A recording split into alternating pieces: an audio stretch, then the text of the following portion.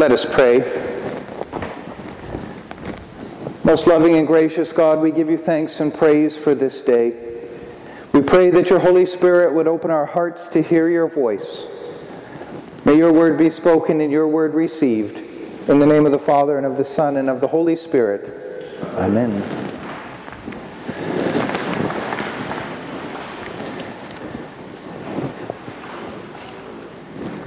This is one of those parables that if Jesus had asked me, I would have told him to word it differently. But he didn't ask, and this is the one we have, and it's a little bit confusing when it seems, all right, you've got this crook, and it seems like he's being commended for being such a good crook, which really can't be the message of the gospel because it doesn't fit with the rest of the story. So when we hear a parable like this, we have to say, well, what is Jesus then trying to say? Because at the beginning it sounds like, well, he's just being rewarded for ripping off his master because he's about to get fired. But the end of the parable really shifts that to challenge, as the parable ends, you can't serve both God and wealth. That's a clear caution that he gives at the end. He also looks and says, well, you got to be faithful with these little things in order to be entrusted with the big things. And we think, well, at least I think when I hear that, well, that's not the guy at the beginning of the story. But what Jesus often does is to make a contrast between, look at how people of the world already know how to act. How much better should the children of God respond? And what I think this guy does capture for us is he knows his time is limited. The day of judgment is coming for him, and he's about to be out of a job. So he responds with urgency. And I think that connects to the message of the gospel, where we are called to respond with urgency to the call of Jesus to come to him, to turn our life over. For we know that the time is limited. And that's hard for us to understand because we know Jesus is returning, that's the promise. And we've been saying that for 2,000 years, and he hasn't come yet. And so it's easy for us as a whole world to assume that, well, we must have 2,000 more years. And so there's plenty of time to get to that later. Or in our own lives, well, I'll get to that 10 years from now. That's clearly when I'll do it. So everything seems to be later when we need to be responding to the call of the gospel with urgency as time is short. And what we have in the letter to Timothy, as Paul writes to him, we have sort of a summary of this message of the gospel and what our call is to be in response to that. And he begins by calling the church, urging supplications and prayers and intercessions and thanksgivings be made for everyone, for kings and all who are in high positions, so that they may lead a quiet and peaceable life. He calls for prayer for everyone. Now we may think, yeah, but we don't really like the person who's the ruler. Or I don't like this one or that one or this, but this person did this to me. But Paul's really saying we should pray for everyone. We should pray for those in authority. In fact, Jesus says, pray for your enemies and do not curse them. And that doesn't mean pray that a boulder will drop on their head when they're walking past. That's not the prayer Jesus had in mind, so take that off your list. But we are called to pray for everyone.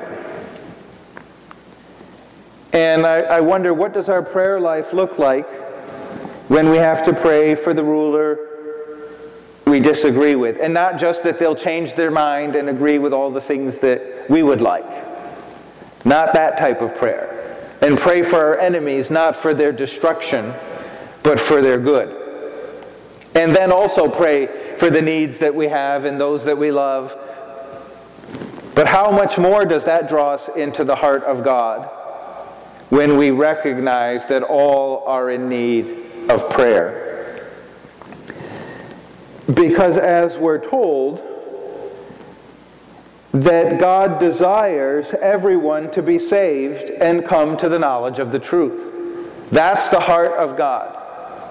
He did not desire to have sort of an exclusive VIP club where very few people can work their way in. And there's only a limited number of tickets, and then that's it. That's not the heart of God. The heart of God is that all would come to know and receive. And so as part of our prayer, are we praying that all would come to know? Even our enemy. Even the person that we think has done the most heinous thing in all of the world. Would we pray that they would come to know, repent, and be saved?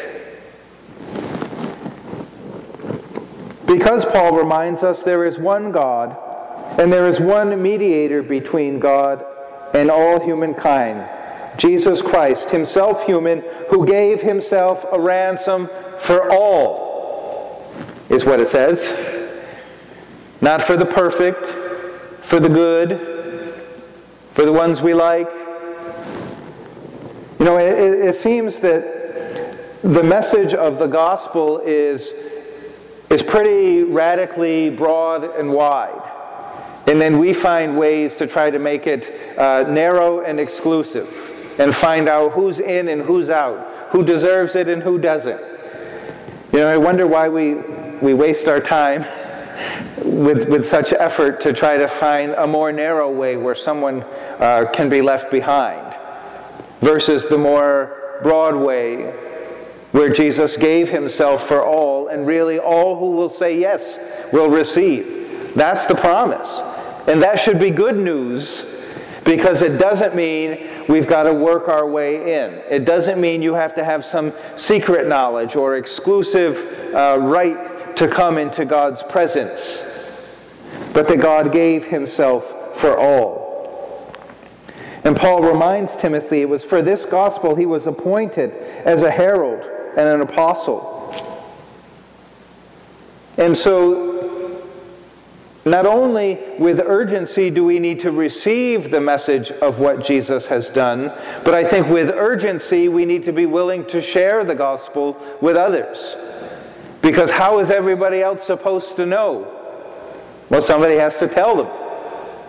That's how the message of the gospel is passed on, where one tells another, hey, come and see this God.